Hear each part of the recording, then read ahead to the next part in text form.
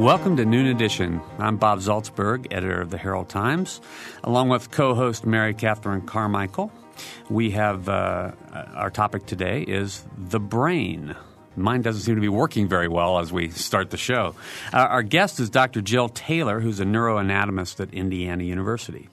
If you have questions or comments, please phone us at 855-0811 or 877-285-9348 or send your email to noon@indiana.edu. Jill, welcome to the program. Thank you, Bob. Thank you for being here. We're going to many of you may have read about Jill in our newspaper. We've had stories about her or heard about her in some other way. But if you haven't, I hope you'll stick with us for the big surprise, which is coming up in about 10 minutes. How did you get interested in this? When I was a little girl, I had two older brothers, and one of them was very different from me in the way he interacted with everyone, in the kinds of stories he told, in the way he perceived experience, in the way he behaved around adults. And so I became fascinated at a very early age about the differences between people. And, you know, when you're only 5, 6, 7 years old, you don't have any perception or any understanding that someone could have a brain that is actually not normal, because you don't know what normal or not normal is. All you understand is that someone is different from you. So I recognized that my brother was very different. It wasn't until he was in his early 30s, I was in my late 20s, that he was actually diagnosed with the brain disorder schizophrenia. My family is a quite eccentric family, so, you know, drawing that line between what is normal eccentricity and what is truly abnormal psychiatric problem, as a family that wasn't versed in that, we didn't really understand the difference until it became obvious. Now, people may know you mentioned your family, so I'll mention your father, Hal. Hal Taylor. Yeah, he works does a lot of things with the Monroe County Jail. Yes. Now, did you grow up here in Bloomington? I grew up in Terre Haute. In Terre Haute. Yeah, and then I went to school here for undergraduate school. We have a lot of listeners in Terre Haute too. Yes. So people will know you over there. Yes. Then you went to IU for undergraduate, and then you went on to. Then I went back to ISU in Terre Haute and got my PhD at the Terre Haute Center for Medical Education in conjunction with ISU. It's the IU School of Medicine has 8 satellite centers all around the state. One of them is in Terre Haute. It was a wonderful opportunity for me to be at the Terre Haute Center. We had 16 of the first and second year medical students, and so all of my academic was actually the first and second year medical courses with the medical students, and then my teaching expertise was at the medical school there. So I was very fortunate to get an excellent medical education, but really through ISU. Mm-hmm. So then did you go to Harvard after that? After that, I went to did my postdoctoral degree. In neuroscience, neuroanatomy, you have to do postdoctoral training. And so I went to the Harvard Department of Neurobiology for 2 years and worked in the world of David Hubel, who is a Nobel laureate for vision.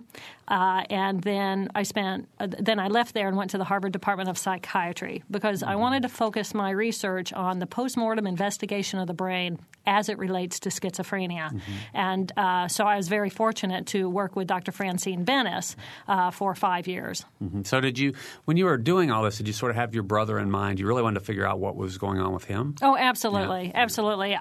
It was a question of how can I utilize my skills and help someone like my brother, people who have these brain disorders. And I'm much more hands-on. I like dissection, so I love the brain. The brain's a beautiful thing. Teaching gross anatomy, teaching about the brain is a beautiful thing. So it was just really a natural for me to pursue that.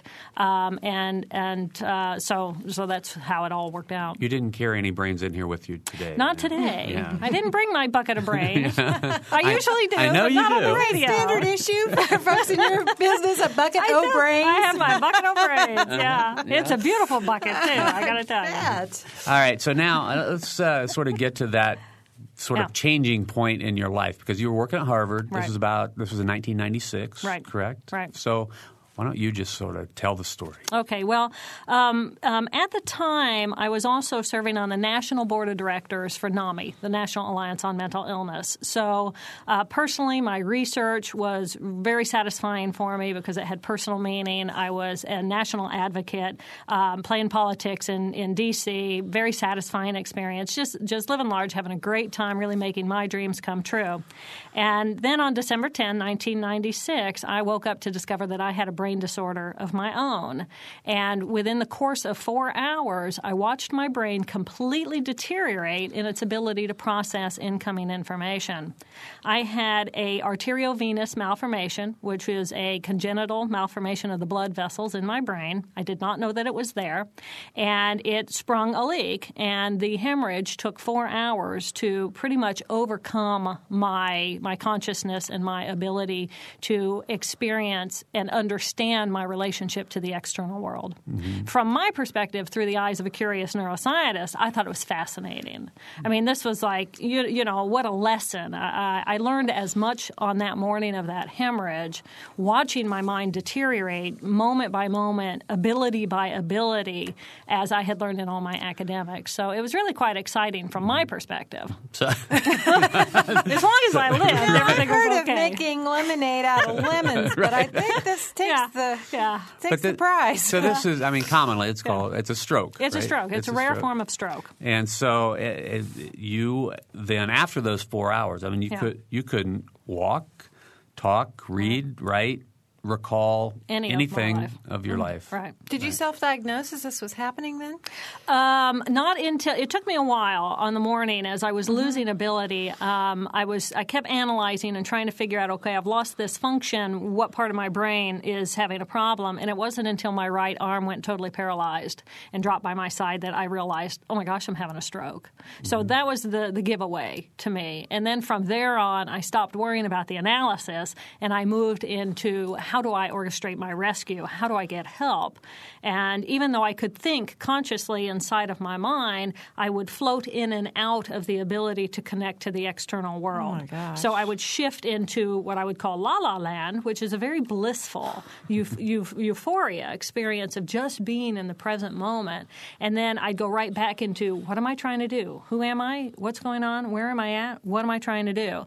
And just keep anchoring myself back and forth until I got help. So this is as you're trying to, call 911? Or? Well, 911 was right, the group of cells that understand 911 and numbers was right behind the language center. And the language center was right where the hemorrhage began. So 911 didn't exist for me anymore. So that wasn't an option. I lived in an upstairs apartment. Downstairs, my landlady was home on maternity leave, but she didn't exist for me anymore. Otherwise, I could have just gone downstairs and said, please, take me for help. But I couldn't speak. I was going to say, you lost speech by that too point, because the language. Okay. Right. Yeah. So how did you get help? How did you get help? How did I get help? You just have to read my book. That was a perfect plug. That's right. Yeah. I did eventually. I kept myself. Fortunately, my left hemisphere kept me on task enough so that I kept coming back to what am I doing? What's my process? What do I need to do? And I had one plan, and that was to call work.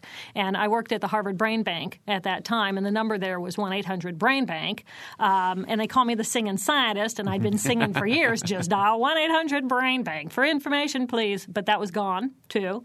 So eventually I piled through. I went through a 3-inch stack of business cards, and it took me literally 45 minutes to get an inch into that stack, because even though I could see clearly in my mind the Harvard Brain Bank with the little brain on the business card, so I knew I would identify it, when I looked at the cards, everything was pixelated, and I couldn't distinguish language from the background, from any of the colors.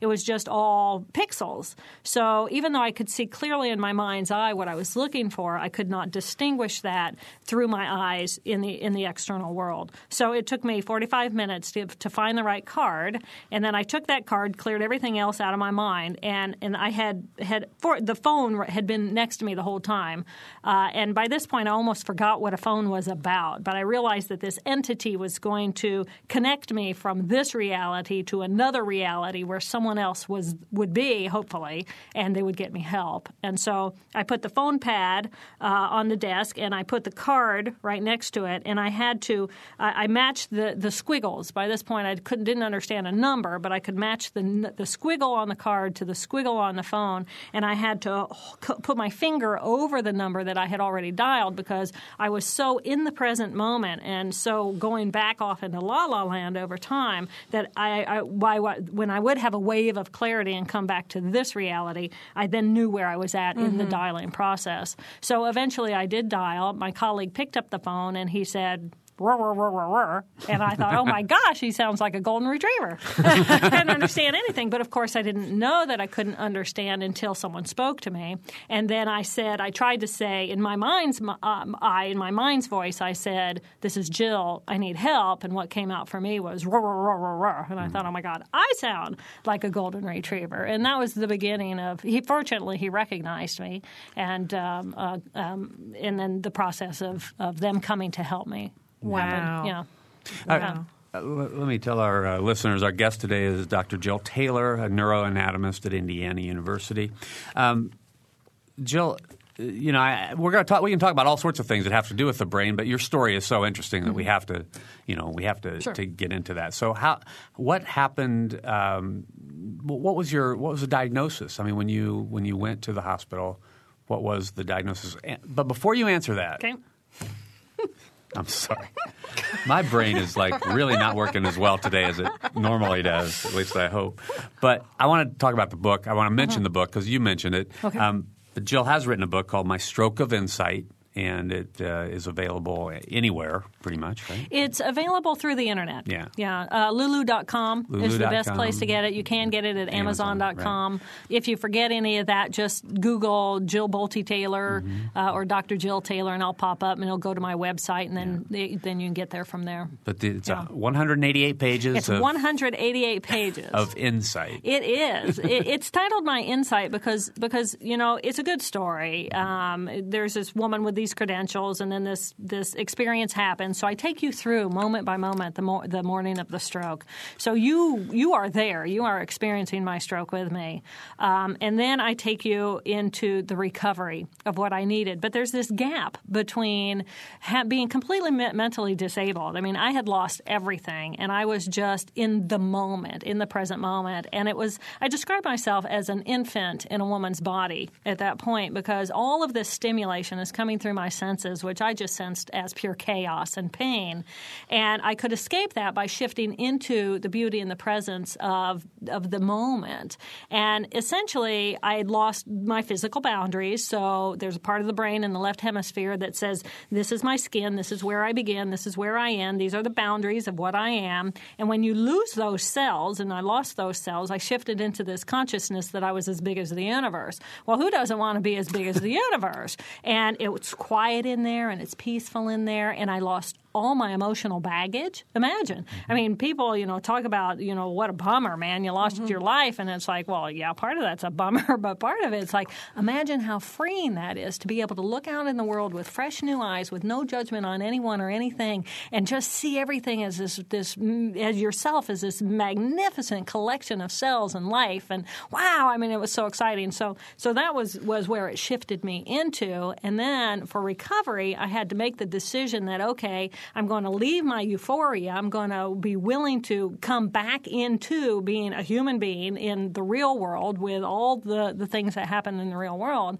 And there was a choice in there for me. Yeah, that's what's interesting to me is that you describe this as an actual conscious choice that you had to make. For me, it was a conscious – of course it was because just paying attention to looking out into the world and seeing a person, I could not distinguish the boundaries of that person from the wall around it. I could – because all I could see was energy dynamic. And everything's made up of molecules and atoms moving in space. Some things are just more dense than others, and life force, of course, has its own expression of energy.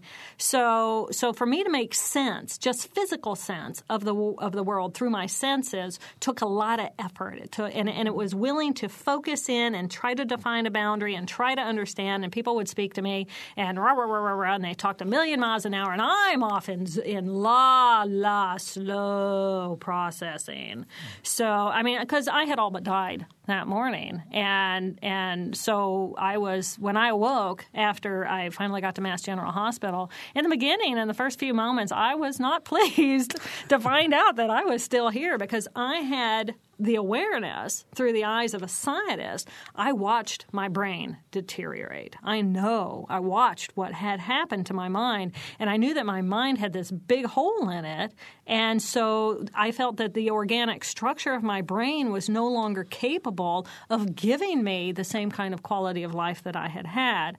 So yeah, for me it was I had some distress. So you came back and it was like, oh great, now I have to deal with this. Well, it was like, what do I do with this? What do I do with this? And so for me, I had to shift the question from, okay, why do I have to go back? Because going back meant I was going to have to focus, and I was going to have to go endure the pain, and I was going to have to go through all the rehab, and with no guarantee whatsoever that I would get anything back. I mean, that's the bottom line when you have an organic problem. Sure. Versus, okay, I shift my perception from, okay, why did I get to come here? What is there about this experience through the eyes of me and all of my life story and all of my education? Here I am. I'm in this completely shifted reality. What gift is there here? And what have I learned? What can I learn here that I can then take back to society that might be of benefit from them, so that they can share this experience but not have to have this hemorrhage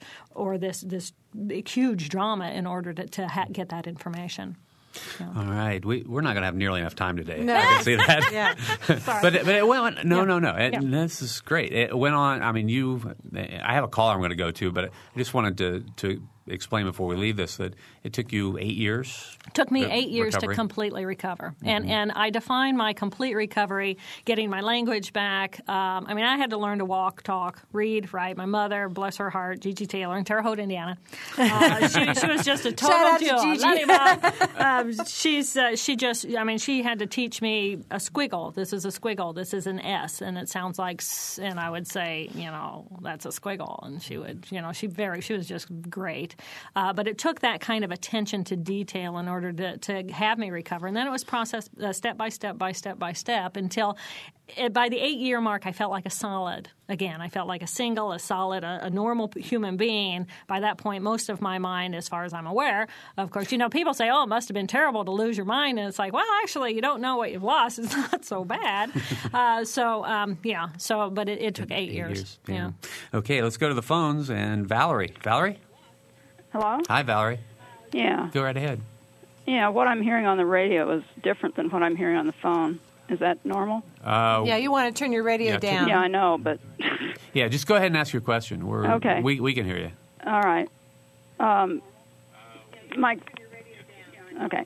question is... this. And I will preface it by saying that I also have a science background, and I understand if this is something that might be a difficult question for your guest. But your description of what you were experiencing through these changes in your brain is very reminiscent to me, who've been practicing various forms of meditation since 1969, of descriptions of, universal consciousness, expanded awareness. Have you given this much thought, and if so, do you consider this experience in any way a spiritual experience? I love that question, Valerie.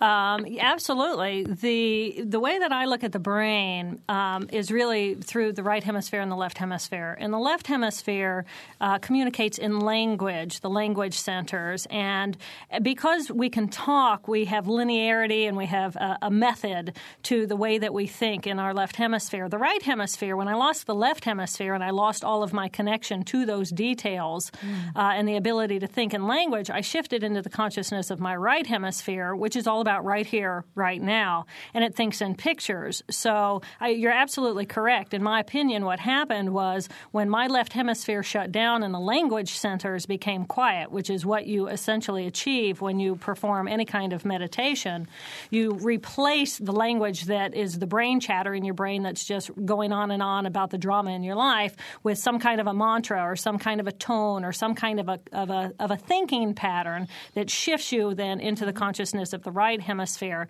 And the true gift that I gained from this experience was in that consciousness of the right hemisphere. There's a deep inner peace deep inside of that hemisphere. And the secret, in my opinion, to getting there and the tools that you use are various forms of meditation. Transcendental, it transcends you up beyond the consciousness of that left hemisphere, above the language center, above the brain chatter, above the part of me that says I am a single, I am separate, I am a solid, into a more universal consciousness of the right hemisphere, which says we are one human family on this planet, and with that goes all of this positive intention towards what we are as humanity. So I appreciate your question, and I think you're absolutely right. So I encourage everyone to utilize these skills in order to whatever skills it takes for you to calm and quiet the language center of your verbiage, the drama, the brain chatter in your left hemisphere, so that you can come back to the present moment and experience the beauty and the bliss of being a living being. All right. Let's go back to the phones. We have another call. It's Shelley this time. Shelley? Hi. Hi, Jill. This is Shelley Taylor. I tell you what, I'm a yoga instructor at IU. I'm a musician, and I do some alternative healing modalities, and I'm very interested. I just happened to be driving home and hear what you had to say, and actually someone had sent me an email about your book earlier, but I'm very interested in, I work with essential oils, and I'm very interested in various kinds of alternative techniques that help a lot of brain things that fall under the autism realm. Mm-hmm. And so I just was wanting to connect with you, actually. That's why I called in. You're not related, Shelley Taylor? Oh. Well, Shelley, any of those kinds of tools that you use, again, you're tuning people into the present moment. When you smell fragrance, the whole olfactory system goes directly into the cerebral cortex. There's really nothing more powerful. Right, mm-hmm. That's what I'm saying. Right. I mean, it goes beyond, right. Into the emotional part of the brain, which is why I'm so, and this is why I work with them now, and I've worked with them a great deal on my own for my own healing. I myself have had several emergency situations, or two in the hospital, that kind of catapulted me to a sort of a healing realm that opened me up to a different kind of an experience, such as what you're saying. But yeah, okay, so it sounds like you're familiar with the essential oil work. Oh, absolutely. When I've been going through the journey, it's a matter of what tools are out there that I can capitalize on in order to help me define and redefine who I was, but define how do I stay? How do I keep this consciousness? Because I didn't want to compromise. I was willing to recover as long as I didn't have to give up my experience of euphoria or my ability to connect to that part of me that gave me that peace. So it was a challenge along the way to figure out, okay, my language centers are coming back online, but what power do I give them and what choice do I have in focusing in on those particular circuits when I still want to be able to access the circuitry of my right hemisphere, which in a very busy society, as everyone knows, it's much more difficult to tap into that deep inner peace. Yes. Yeah. Yeah. So anyway, I just am calling to say I appreciate what you're saying and the research that you're doing, and I would love to talk to you further at some time about the essential oils that I use and just other modalities, and because I know that you have used those as well, and just what you say about living in the present moment and things like that. So. All right, Shelley, thanks for the call. Thank you. All right, thanks a lot for the call. I think we'll take a break now, and then we'll come back. We've got a couple of emails we're going to come back with, and it looks like the phone may be ringing again. So we're talking with Dr. Jill Taylor today. She's a neuroanatomist at Indiana University. If you have questions or comments, please phone us at 855-0811 or 877-285-9348, or send your email to noon@indiana.edu. You're listening to Noon Edition. We'll be right back.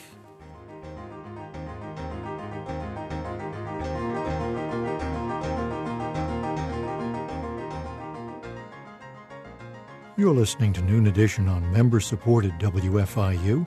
Production support comes from Closets 2, providing organized and expanded closet and storage space for home office and garage, using a variety of systems with no major renovations. Closets 2 owned and operated in Bloomington, 332-2233.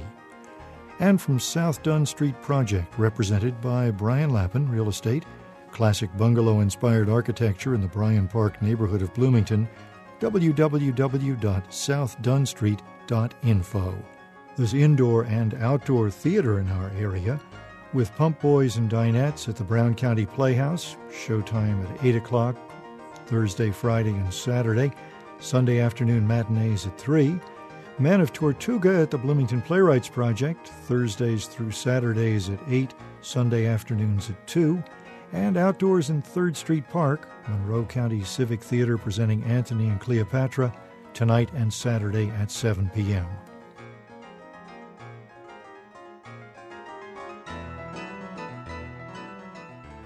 Welcome back to Noon Edition. I'm Bob Salzberg from the Herald Times, along with Mary Catherine Carmichael, and our guest today, Dr. Jill Taylor. She's a neuroanatomist at Indiana University, and if you heard any of the first part of our show, you know that she also had a stroke and lost herself, basically, lost everything that she knew about 11 years ago. It took her 8 years to recover, and we've been talking about her story. If you have questions for her or comments, please phone us at 855-0811 or 877-285-9348, or send your email to noon@indiana.edu. And we should mention her book. Her book, My Stroke of Insight. My Stroke of Insight. And here's a question that came in via email. It says, Dr. Jill, I appreciate your work and wonderful willingness to share your story from a very unique perspective as both brain scientist and brain trauma patient. I have heard you speak on the radio and in person and have read and savored your book. I have a burning question and would appreciate your insight. I'm wondering what the effect might be if, rather than left hemisphere brain trauma, the trauma occurred in the right hemisphere. Most specifically, what might be the perceptive experience of such trauma. Although your recovery was hard work and took years, you had that transformative experience of unity, peace, and bliss, which gave you an entirely new perspective of reality. My peanut gallery suspects that right brain trauma might be hellish and raises the question of how brain function and spiritual experience are related. Thank you for your insight. Great question, and thank you for reading the book. The Peanut Gallery is that language center. That's what I call it in the book. Because the right and the left hemispheres think very differently. The left hemisphere, again, thinks in language. It loves details. It categorizes, organizes. It looks at all the information in the external world. It has a past. It has a present. It has a future. It has that ability to span time. The right hemisphere is all about the right here, right now experience. And in order to, there are many books written about the right here, right now experience, the flow. When you get into the flow and you lose your consciousness of time, you experience really a lack of emotion, not really even a positive emotion, but you're so involved in something that you're just doing it all the time, and time flies by for you. Being in that experience is kind of a spiritual experience because you're doing something that just encapsulates you, and you come at one with it, and you're not worrying about all that other stuff in the world. The individuals that I know who have spoken to me who have had right hemisphere damage, their biggest complaint is that they can't find God. they can't find God, because that ability to shift into the consciousness of those cells that take you into that euphoric experience, into that losing of the sense of self, that losing of time. These are cells. You have to remember that the human experience is a product of the cells that make up the brain that underlie the ability of that person to have that experience. So whatever we are capable of experiencing as a living being, whether it's the ability to recognize a face or the ability to understand a word or the ability to get lost in time, there are groups of cells inside of the brain that permit you that ability to do that. And so if you lose the structure of those cells, you do lose the function of those cells, and the byproduct would be the perception and the experience. So that's been my awareness of individuals. I feel very fortunate, actually, when, people always call and say, my loved one just had a stroke, and I immediately ask what side of the body is paralyzed or which hemisphere has the hemorrhage happened in, or the stroke. And it's one thing to if they say the left hemisphere, then obvious things. You can't you lose language. You lose the ability to understand language. People make sounds and it means nothing. Your ability to understand and categorize and organize and do the details in your life. But you're shifted into a bigger picture. If the person has lost the right hemisphere, the symptoms are not so obvious because they still can talk and they still do have memory, and everybody's so elated because, they still have all of these things. But to me, what abilities has that person no longer have the capacity for? So when I look at someone who has any kind of illness, I don't look just at what have they lost, but what have they gained? Because if you do lose left hemisphere, you've gained consciousness of right hemisphere.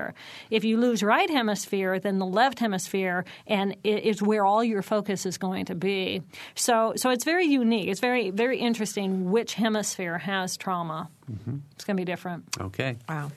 Another email? Yes, and this is kind of calling on your diagnostic skills, I guess. It says, when would you recommend or would you recommend an 83-year-old man come to see you, or I assume someone else who does what you do? My father had a fender bender type car accident, and the family is concerned about his driving ability.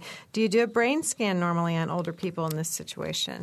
The 83 is the real key, because you have to think about the brain as a collection of cells. And frankly, modern medicine has really created an abnormal situation for us as human beings. These cells weren't born thinking that they were going to live 80, 90, 100 years. So you have a normal amount of degeneration that happens just because of the aging process. That's a tough one for me to answer. First of all, you don't want to come to me because I'm postmortem. So you want to find a neurologist, and there are many local neurologists who are very competent. And if he had an accident and he had a head wound, then you definitely want to take him in and have him evaluated. Frankly, I think it's a good thing to go in regularly and have your brain scanned anyway. But if you're concerned about driving skills, et cetera, then there's I have to say, a lot of people think that Alzheimer everybody's getting Alzheimer. And Alzheimer is actually a disease that doesn't occur that often. You have Alzheimer-like symptoms that occur in the 70s, 80s, 90s. But in order to be affirmed as Alzheimer, you have to have a pathology report, which, again, isn't going to happen until after death. So I think you're really probably looking at normal degeneration, and this is an issue that every family faces as we get older, as our parents get older. Let's go back for just a second to the process of healing and how you actually regained the skills that you regained. Was this, we hear about synapses and reestablishing or establishing new synapses, or I understand the brain doesn't have the capacity to actually regenerate itself once damaged in this fashion. So how did you heal?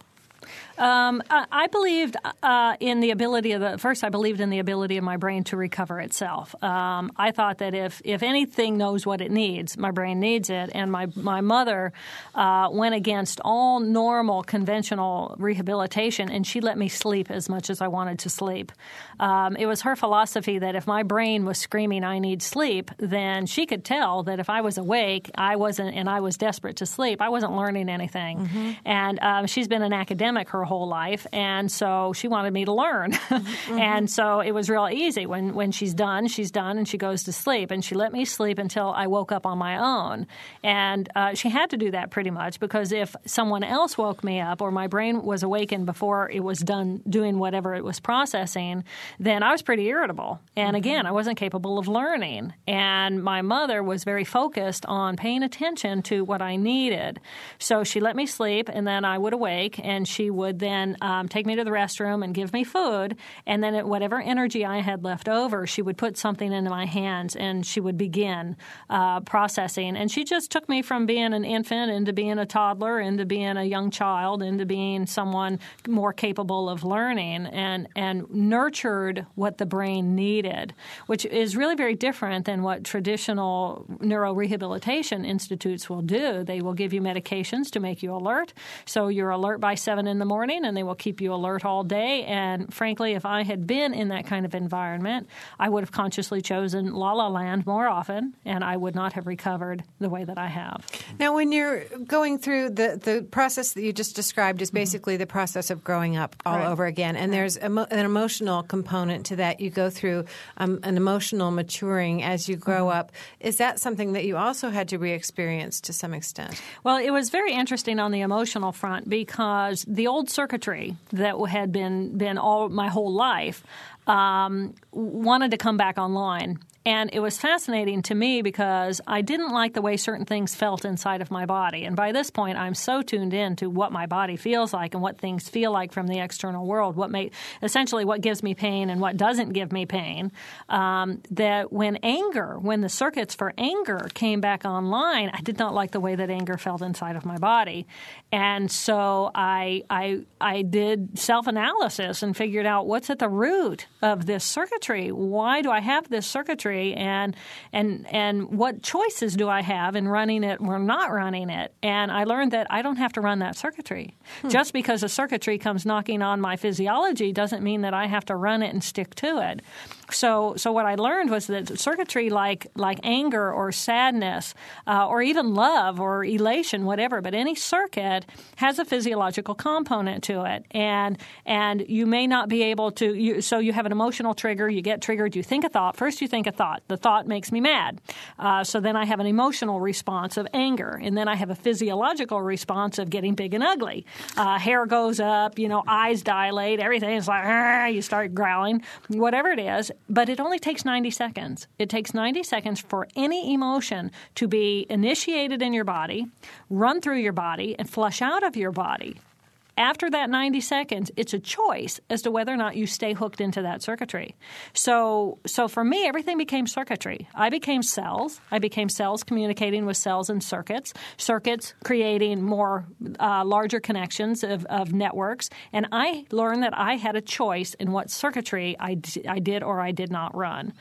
And it was beautiful. It was freeing. It was like all of a sudden I can take total responsibility for everything going on inside of my brain, everything coming out of my body, and how freeing is that? All of a sudden you can come at me and you can be hostile and angry and you can be just trying to push my triggers, and I'm just looking at you with sympathy, recognizing that I'm sorry that your circuitry has been triggered, but I don't have to bump up my stuff against your stuff because this is your stuff. So in many ways it was very freeing and very enlightening from a circuitry perspective. Fascinating. Dr. Jill Taylor is our guest today. If you have questions or comments, please phone us at 855-0811 or 877-285-9348 or send your email to noon@indiana.edu. I heard you speak. You talked about the number of cells that we have. Mm-hmm. How many cells do we have in the brain? In the brain, about, it depends on what kind of cells you're talking about, but approximately 1 trillion cells. And when you stop and think about 1 trillion, Bob, can you tell me how many people there are on the planet? You're on the spot. 200 billion. No, I don't know. 6 billion. 6 billion. About 6 billion people. So you've got 6 billion people on the planet and 1 trillion people, trillion cells making up just your nervous system. So you could take all the people on the planet and multiply us all 166 times just to make up the number of living organisms making up the nervous system. But we're much more than a nervous system. We are we've got bone cells to hang that nervous system on, and we've got muscles to move that system around, and we've got all these sensory cells to bring information from the external world to stimulate that nervous system. So the human body, a typical human adult is made up of 50 trillion cells. 50 trillion cells. That's 8,333 times all the people on the planet. Blows my mind. So you have the choice. And what happened to me was in the left hemisphere, I look at myself as a single. I see myself as a solid. I'm a human. I'm a woman. I'm a neuroanatomist. These are my details. Blah blah blah. To my right hemisphere consciousness, though, I am 50 trillion cells. And each of those cells, every one of those cells, stem from that original zygote cell, which contain the DNA to manufacture me, so to metamorphosize itself into what I am. So I look at that cell, that zygote, as a molecular genius. And because the DNA is packaged in every other one of my cells, except for my red blood cells, I see myself as the life force power of 50 trillion molecular geniuses. And that's how I look at the world. That's how I present myself. I make that choice. Do I see myself as a single solid separate from everyone, or do I recognize that I am the life force power of 50 trillion molecular geniuses? My lifespan time on this planet is limited, whether it's 10 more minutes or another 100 years, whatever it is, it's precious, precious time for me to be in this form, to have this power, to have this dexterity, to be life in this world. And then I ask myself, what am I doing with my power?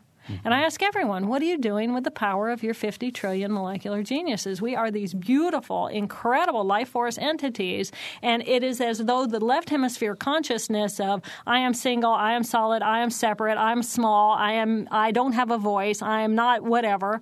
And then you have this other alternative. So I choose the consciousness of I am the life force power of 50 trillion, and I love it when I meet others who really own their power like that. Now, I've mentioned this to you before we went on the air that, I've heard you speak before, and we had a meeting at the HT about some mental health issues, and I've read a lot of stuff about you. And one thing that seems to come through loud and clear is that you don't view some people or some brains as normal and other people and other brains as not normal. That's sort of baggage that we all carry. Could you talk about that? I mean, a brain – there are lots of things about a brain, but there isn't a normal brain, correct? Well, actually, every brain is normal in its own way. It's interesting. My neuroanatomy teacher, when I was in school, said, if you've got neurons inside of the brain that are creating a circuit, that are creating an outcome, that's normal for that brain. I mean, there's really no behavior that is not normal. So we judge normal based on what does society accept as normal. And even in traditional anatomy, gross anatomy, in order for a book to carry something like the anatomy of a heart or something inside of the body as normal, it only has to occur 70% of the time. So that's only 70%. There's that other 30% who might have their hearts who are different number of major vessels coming off, or you might have a U-shaped kidney or 3 kidneys or just 1 kidney. Right. But 70% of us have 2 kidneys, so that's what we teach in our books. So really it's a matter of if you are experiencing whatever you are experiencing, there are cells that are capable of manufacturing that ability for you.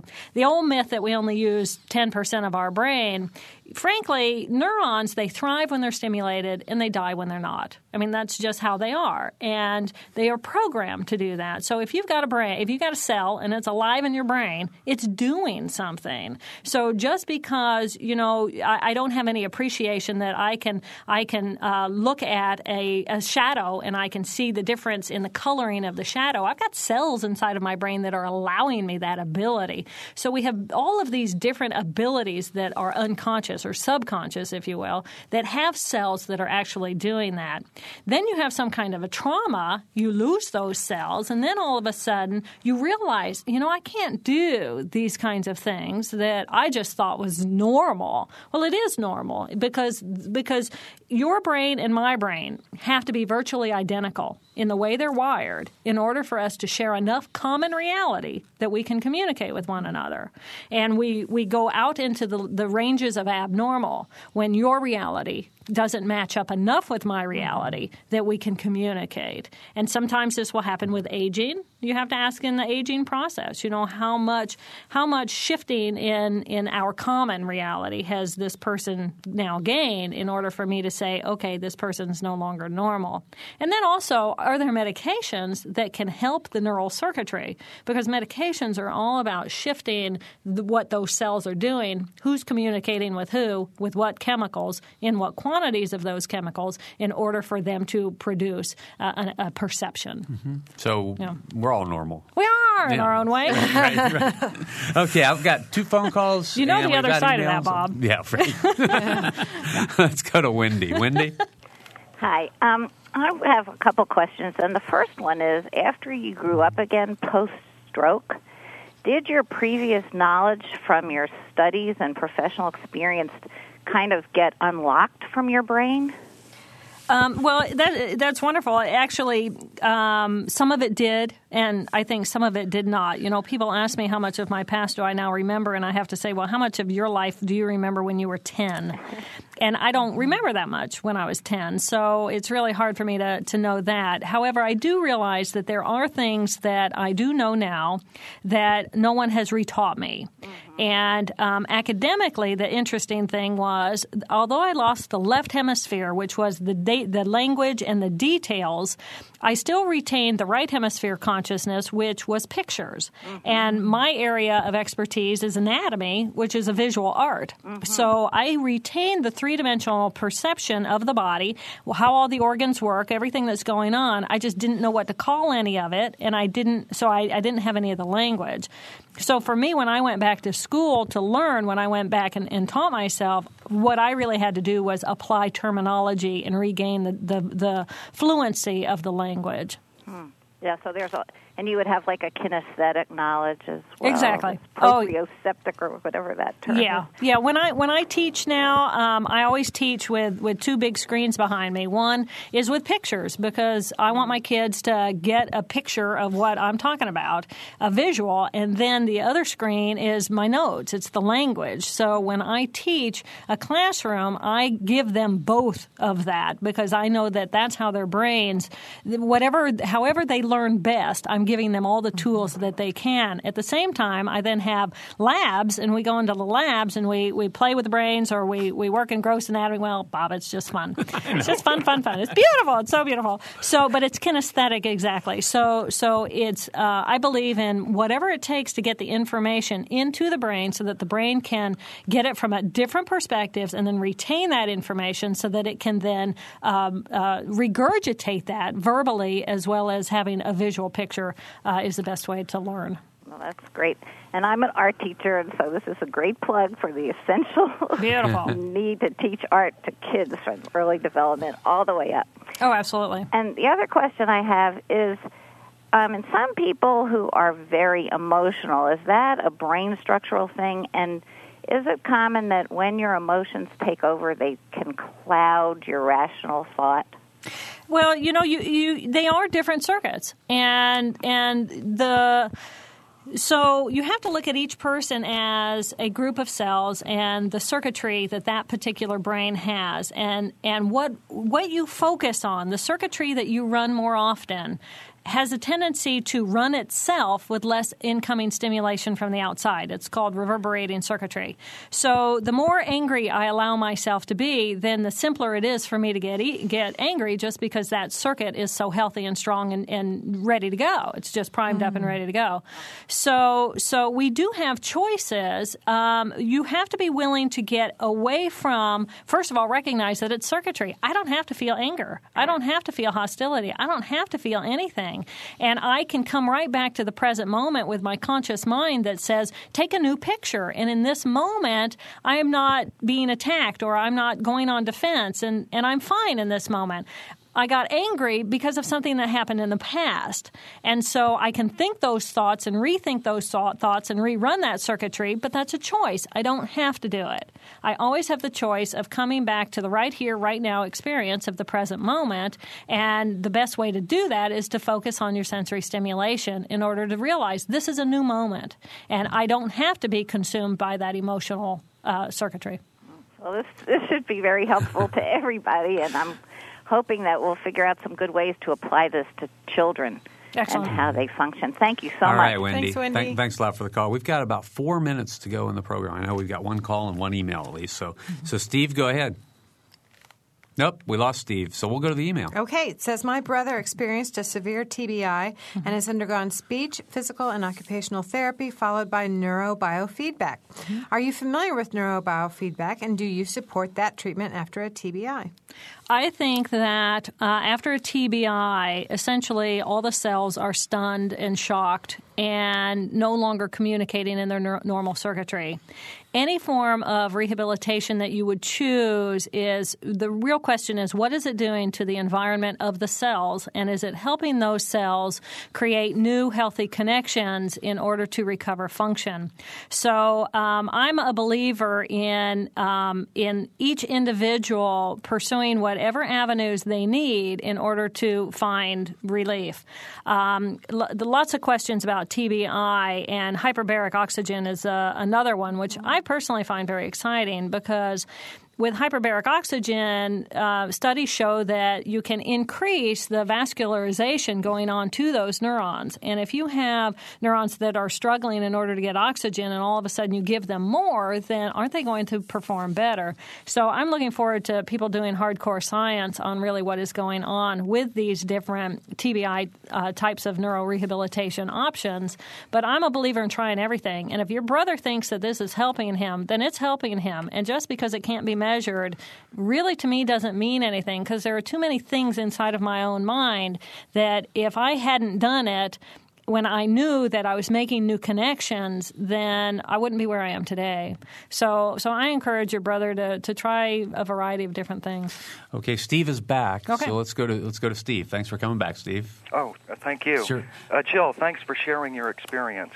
There was something you said that struck me as being enormously important, and that's that after 90 seconds, any emotion will play itself out, and after that, there's a choice. And actually, you answered part of my question with the previous caller, but this reminds me of something in Buddhist psychology, where they say if you can observe an emotion arise, and if you just observe it and don't grasp it, it will disappear. And this is important, I think, for the whole world. I mean, there are wars going on all over the world because people are angry about things that happened years ago. Right. And I was wondering if there's any other techniques besides meditation that can help me and other people get over things. You know, I'm angry about things that happened 10 years ago, and I'd like to get rid of that.